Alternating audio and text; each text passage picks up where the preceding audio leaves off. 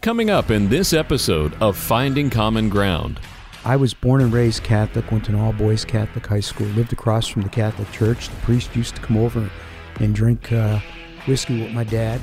And I got called in the office, 2 days later, saying that, I don't mind you having an opinion, but be careful as an up-and-coming leader in the church that in the middle of Bible study, don't challenge me, the senior pastor, in front of everyone. They don't believe in having female pastors, and I disagree with that.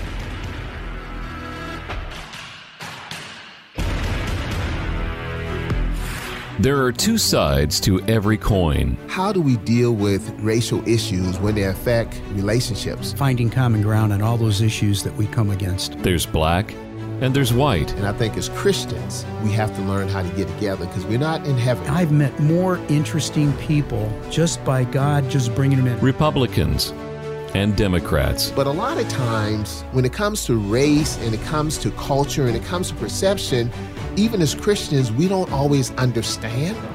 We look at it through our lenses. There's Bill. I grew up in a suburb of Cleveland called Parma.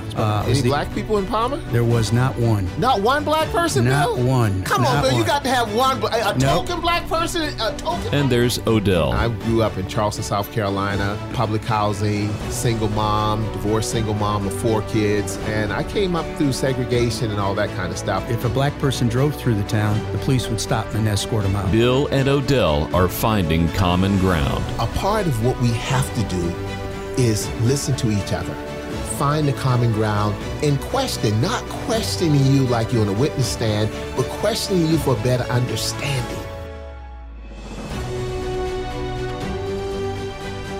Father God, we come to you this morning in the precious name of Jesus Christ. God, thank you for blessing our health and our strength and blessing our families, God.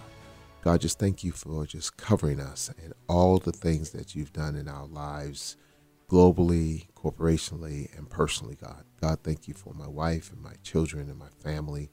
And just thank you for my friend Bill as you allowed us to go hand in hand, walking in faith with this podcast and the many, many great guests that we get to talk with God. God, we thank you and we praise you. In Jesus' precious name we pray and believe. Amen. Dear Heavenly Father, just thank you for bringing Pastor Cranford into my life. She's a wife, a mom, a pastor, and a hope writer. She has a great story to share with our audience. And Lord, just thank you for my friend Odell, and bless our families as we go through this day. Amen. Gracious God, we are truly grateful for how you walk with us in the hills and valleys of life. We ask that you would fill this sacred space with the power of your Spirit. Bless our time together with your presence, and lead us beyond the walls of our churches, our homes, and our workplaces to serve you in our neighborhoods, our nation, and our world. May we always do justice, love kindness, and walk humbly with you, our Redeemer and Lord, in whose name we pray. Amen. Amen. Pastor Cranford, or would you rather be referred to as April? Either is fine. I answer to both. Okay. Well, let me just give our folks a little background on you. You're a pastor at Westminster Presbyterian Church in Waynesboro, Virginia.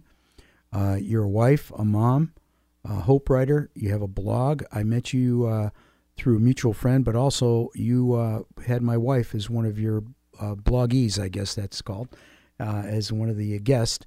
And then I saw you at an event a few weeks ago, and we started talking, and it made sense for you to come on our show and talk about your background and with Odell and myself. Well, thank you all for having me on the show, and it has been great to connect with you through your lovely wife, Dory. Thank you. Thank you. Well, why don't we start out with how you became a pastor? Well, since the age of 19, I'm now 43, I have served in many roles in the church. And at that time, I don't know why this church hired me, because I see my child at age 15 approaching 19. I cannot believe I was a youth director in charge of teenagers. But God bless them. They trusted me, and I just grew in my faith alongside these young people. And The pastor at the time had just graduated from seminary. He was a second career pastor. He was an editor of a newspaper prior to that. And every so often he would just give me these brochures for Union Presbyterian Seminary and said, I would encourage you to hear God's voice. I believe that you need to be in the ministry full time. And I am so grateful that I had that encouragement, because I know there are many women in many denominations that never hear that encouragement to go into full-time ministry. So I was an education major at Appalachian State University, and what really did it was my internship at a school where I had my youth group there. I could not talk to them about God in the hallways, but I could pray with them on Sundays. So I decided that I wanted to be in the ministry and left that job, and about a year and a half later went into the seminary in Charlotte. And from that point, I've been a mission director, associate pastor, and now a solo pastor at Westminster. And of those 24 years, I've been an ordained pastor for 13 of them. Throughout many of those years, I would say that I'm often the first female clergy that many folks hear pray at a luncheon or officiate a funeral.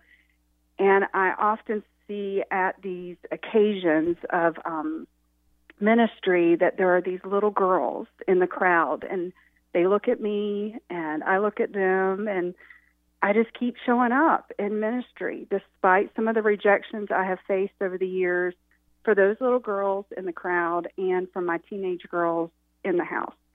I do believe that God's called me in the ministry just to serve Him and to love neighbor well. So I keep showing up every day in ministry and mission to do at least those two things well. Well, I think you are doing them well. Odell's going to jump in here in a minute, but I've got to say something because on the drive over here, we were talking about what are we going to talk to you about? And, I was born and raised Catholic, went to an all-boys Catholic high school, lived across from the Catholic Church. The priest used to come over and drink whiskey with my dad. And I would see them late at night at my house and then at 6 o'clock at Mass trying to do their Mass. And I found out they're human beings, just like everybody else. But we didn't see women in church preaching. It was always men. And then when I became a Christian, I went to a number of churches, and the current church I'm in, Westover, they don't believe in having female pastors, and I disagree with that. I think that there are some qualified ladies in our church that could preach the wheels off of anybody. And, I think that if God's word is for everyone, it's not set up that only these people can bring it to you and to a congregation. So I'm on your side, and I'm all for this. I'm probably going to get some phone calls now, and I'll let Odell pick it up from here. Throw the hot ball. Reverend, this is Odell Cleveland, the good-looking black guy. How you doing? I'm good.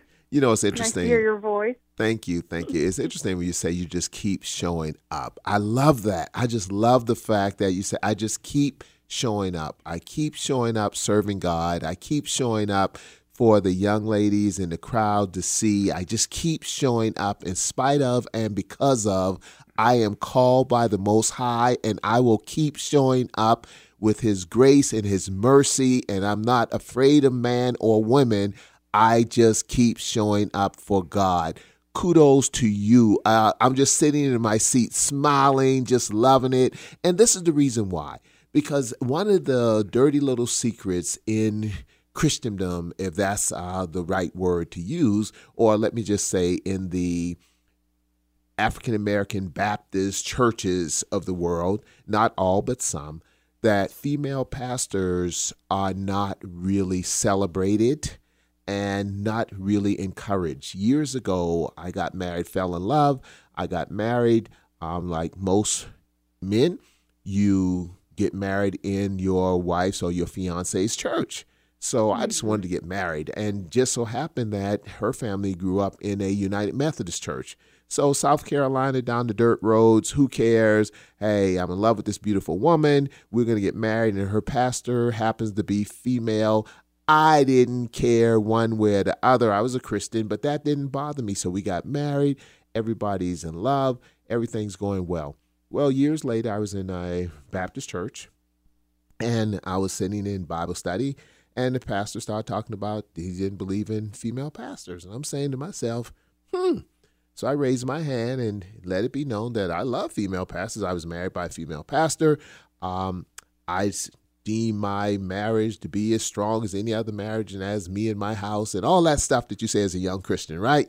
And I got called in the office, 2 days later saying that, I don't mind you having an opinion, but be careful as an up-and-coming leader in the church that in the middle of Bible study, don't challenge me, the senior pastor, in front of everyone. So, and then I remember in seminary when I was getting my master's divinity degree, that some of the young ladies in there had so many struggles. And one young lady in particular, and I won't call her name, but she was an attorney. She graduated from University of Michigan Law School. She can preach the wheels off, smartest person in there, but she would share some of the discrimination, that's the word I'm going to use, discrimination that happened in God's house. So pastor, reverend, doctor, we discriminate in God's house. So it's real. Can you share your thoughts on that? And I know I went into this big old long, but we have to talk about it. If we shine light on it, then we could deal with it, because everything in God's house not always right. And the word says that I'm coming for a church without a spot or wrinkle. And I think some of this discrimination within the church on female pastors is a spot or at least a wrinkle, or maybe both. Your thoughts, please. Well, I remember when I was accepted to seminary, I was at the first job out of college. It was a full-time job at a Christian school that was in a denomination that did not accept women in leadership. And I went in that day sharing how excited I was to be attending union, and I was called into the principal's office. I wasn't a student, but I was an employee, and I thought this would just be a task that this person needed me to do for something for them that day. However, he had his Bible out on his desk, and I thought, he's going to tell me something about his devotional life that he had experienced that day. But he sat me down and turned the Bible to me, and it was to 1 Timothy chapter 2, and pointed to the verse and quoted it. I permit no woman to teach or to have authority over a man. She is to keep silent. And then he continued in the conversation, sharing how I should not be going to seminary, for I'm a woman. And I wish that I had the knowledge that I had through seminary and through various experiences over these past 24 years or so to have turned the Bible to the 4 gospel accounts and shared that there were women that were the first witnesses to the resurrection, or to Romans chapter 16, where Paul refers to Phoebe as a deacon, and Priscilla and Aquila, who worked alongside Paul in ministry. Or 1 Corinthians 11, how Paul's expectations that men and women are to be praying and prophesying in the assembly. Even though the women must have had their head covered during that, we have to realize the cultural basis that women were considered property at this time. And in Christ, Galatians 3:23, there is no male or female. There is no Jew or Gentile, no slave or free. Everyone is seen in the same eyes of Christ, and we're given different gifts. And there are many women within Scripture, Deborah as a judge, Esther as a queen, and possibly even Ruth, we can consider a Moabite woman to be a part of the genealogy of Jesus. All these women are teachers, preachers, leaders within our faith in Scripture, and there are women that are leading today, some that are called by God in churches that accept them, and many women that are called by God in churches that do not accept them. Wow. Thank you for sharing that. And you just keep showing up. Another thing about this, Pastor, is this, but it was a female who first carried the word. Who first carried the word, who believed. When you look at the Bible and not all the faith, but majority of the faith, it is there. So how do we, Bill, Pastor, Odell, deal with this within a church that we love? We love, because it's not the church per se. It's the individuals in the church, and it's not all, it's some. Because some of the best gifts in the world, but it's like, well, you can only do this or you can only do that. And the non-believers, we go out and we want to witness and we want to show them on what's it like to be in the church. And they looking at us and said, but Odell, but Pastor, I know what you're saying, but look at what you're doing. You know, I rather see a sermon and hear one, and what I'm seeing in some cases, not all, but what I'm seeing in churches on how women are not being treated fairly, that caused me some pause. So what's our response as believers and witnesses? That's the word, witness. We want to witness, but other people are witnessing what we're doing. Well, no, as a follower of Christ and as a female pastor, I truly find that common ground best in relationship through serving together in mission, grieving during loss, and celebrating in times of joy. And so when we show up, when someone's in pain or in need, it doesn't matter what we believe, how we vote, what our vaccination status is if we show up, the Spirit's going to do the rest. Amen. You have to be present where there is the need. And that's what I have found. What works best is that if people see that you care, some of their previous beliefs get challenged. Yep. You know, I like to take things to sometimes extreme to see if they pass the acid test. So I'm going to give you an example. You're on a battlefield. Someone's dying. There's only one person that's a pastor, and that's a female. In some churches, you wouldn't be allowed to pray over that person because you're a female. Mm-hmm. So that person would die without someone caring for them and praying with them. I don't think that's right. I think, it doesn't. You hit the nail on the head. It's what the Spirit's done and where the Spirit's being led. Pastor, this is Odell.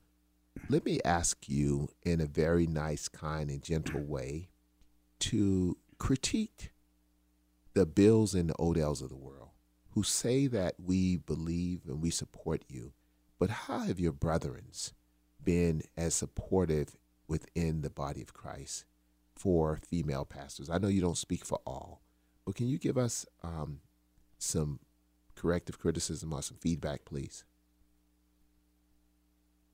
Of how to be supportive of female pastors? Yes, and your perspective on have we been supportive? Or how supportive have we been?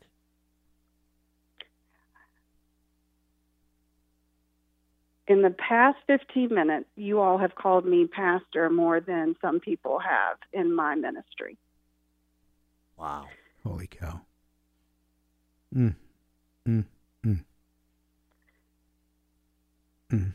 So I think you all are doing a great job. Well, thank you. You have invited someone to speak knowing that you might get a phone call after this that will be difficult just because of a conversation shared across the miles, and offering acceptance of one of God's children that have been called to serve him in the world for good, not for evil. And that's hard when you show up for someone who is doing good and people still do not like that. Mm-hmm. Well, Pastor, it's an honor to have you on our show. I want to switch gears on you a minute, but this, we can go on this one for a while, but I want to talk to you about your blog, because that's let's give that a little notoriety. Tell us about the history of it and what the intent is, and maybe one interesting person that you've had on besides my wife. Well, a few years ago, first of all, I'm just passionate about mission, and every day I incorporate it in my life in some way. And in my ministry, all the ministries at our church incorporate mission. It's not just the witness or the mission ministry that incorporates mission. Every single ministry does that. Our family, we serve in mission as much as we can in our community and in our nation and world. And so a few years ago, I asked over 100 people to define mission in their life. I wanted to sit down with them for coffee and a mission conversation, and I just asked them, how do they weave this into their life? And there are just some amazing people that God has called. They have some amazing stories. These are just ordinary people like house cleaners, firefighters, bank tellers, who weave mission into their life every day. And they simply connect their story, their neighbor's story, and God's story into one narrative. And they do it on a daily basis in very ordinary ways at their workplaces, within their homes, and at their churches, as they volunteer in the community, or when they're on a trip. So hopefully one day, all these stories I've collected, along with the stories that I have lived in my life, can be in a book and on a bookshelf in Target. But as I wait, I would love to continue to share those stories. So weekly on my blog, Holy Hills, because I grew up in Boone. I'm a mountain girl, and now I raise my family and my two girls in Fishersville, Virginia, another mountain ridge. And my husband and I have truly enjoyed getting to serve together as a couple with our family and within our church and our community. So I just keep sharing those stories. And Dory was so gracious to be one of those stories I got to write and tell about, as she was a mission volunteer through, I guess, the ultimate volunteer, as she was a kidney donor. That's correct. I guess one of my favorite mission stories that I have talked to or learned from was from a house cleaner. She just is the most joyous person, very similar to what you all are doing today and what you all share on your podcast. When you are around Francine, she eludes joy. You cannot be sad around her. And when she cleans your home, these families that I have talked with, those are her families too. She prays with them. She goes to their birthday parties. She just lives life with them. And her and her sister bake cakes as they learn of families in bereavement, and that's their ministry. It's a cake ministry. They go to them, they bring them a cake, they pray with them, and they show up. And Francine will, if I post something on social, such as my dog's having a hard day, she'll call me up and pray with me. And I am just blown away by her faith and her presence. And it doesn't matter if I'm a white pastor and she is a black female and in a denomination that doesn't recognize female pastors. She calls me Pastor April, and she prays for me. And that means the world to me. Wow. What a great story. So how many blogs do you think you've put in? Well, I think I started back in March, so I'm just going to keep writing every week. And I also write for our local newspaper, which has been a great gift since the other 4 pastors are all male. And so it's been nice to have a female pastor write for a faith column in our local paper. Well, how do our listeners find your blog?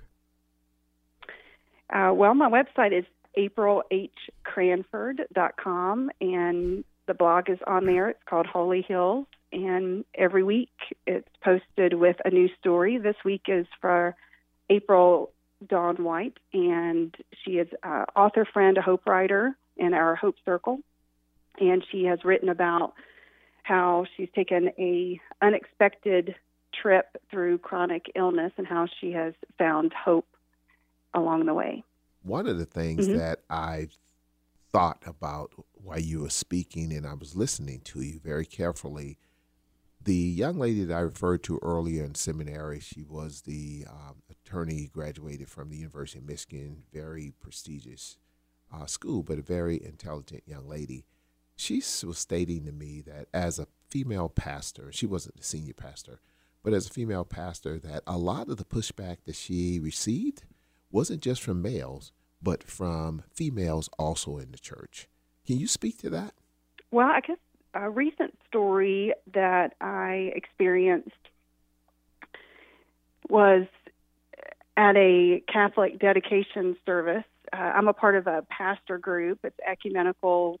It has a variety of pastors from different denominations and genders and races, and we meet on an ongoing basis, and we worship together, we serve in mission, we celebrate, we work on racial reconciliation, and we have mutual support among colleagues. And one of the great things that we get to do is celebrate with one another, and a priest is within our group, and for the past 2 years, they've been building this amazing, beautiful rock new church building up on a hillside, and we have been able to view the building over the past few years where there was an empty sanctuary, and then we were able to go in where the pews were in and got to hear scripture and singing through the new sound system. And the priest invited us to worship for the dedication service. And I didn't think anything about it because that's what we do as colleagues in this pastor group. We go and celebrate with one another. Well, the closer I got to the service, I started realizing how special it was for this Catholic priest to invite Protestant pastors to a dedication of their church building. And he, told us to wear our robes or vestments, and Presbyterians, for some reason, wear black robes, and many other denominations wear white. For example, the Catholics do, and that their members have made homemade vestments. I mean, this was just the stoles were beautiful. And he said, just come on in, wear your robe, and then we'll have you with some stoles that are handmade you can wear for the service. So I didn't know quite where we were going to be dressing, so I wore my black robe and I walked through the building, and I saw this other gentleman. He was in a white robe. I thought, okay, I'm going to follow him. So I followed him into the church, and he went into the chapel. And then I started to follow him, and the greeter, who was a female, she questioned me and said, "Are you supposed to go in there?" And wow. I paused and just thought, oh, I've walked back into this world. Okay, I'm ready. And before I said anything, one of our pastor friends from the group, Father Benjamin, he was right behind the greeter and said, "Oh, yeah, she's with us. Come on in." So I walked in, and that chapel was filled with male pastors, all in white robes. I was the only female clergy in a black robe. I stuck out like a sore thumb. I didn't know what I was going to do. Oh, my goodness. It was too late. I mean, I couldn't, go back. I don't even own a white robe. Well, so it's interesting that what you said. Yes, it's interesting what you said, though, but you keep showing up. White robe, black robe. You just, Pastor April, you just keep showing up. I love it. We're proud of you. Keep at it. Don't give up, and I know you won't. we're going to have to close out. We've gone through our time and then some, but that's okay. I'm going to give our website so folks can find this podcast of you and share it with everyone. It's thecommonground.show, and you can go on and get our podcast, and then and I'm going to give you the last word, Pastor.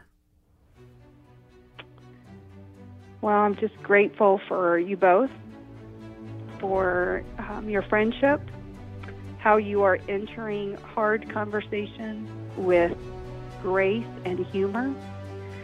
And I pray that this podcast will be a blessing and be a ministry to so many people. And I am grateful for getting to share some time with you all today. Well, it's been our privilege, and thank you for coming on the show. God bless you. You're welcome. Your ministry. Find Bill and Odell online at thecommonground.show.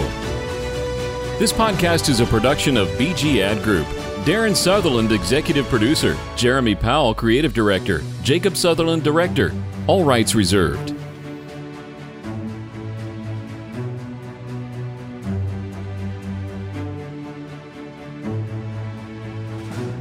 This podcast is proudly sponsored by... Whether you're a big, medium, or small business, managing and growing the bottom line is important. Focus CFO brings the experience and financial acumen of a Fortune 100 Chief Financial Officer to your company at a fraction of the cost. P&L help, internal reporting processes, or any business transitions or events. Focus CFO will help you and your team have a CFO in your company's back pocket. Focus CFO. Learn more at focuscfo.com. This podcast is brought to you by Yes Weekly, the Triad's largest circulated and best read weekly magazine. You can also find us online at yesweekly.com and on Facebook, Twitter, and Instagram. Yes Weekly, your trusted news leader for local arts, entertainment, music, food, and more for nearly 18 years.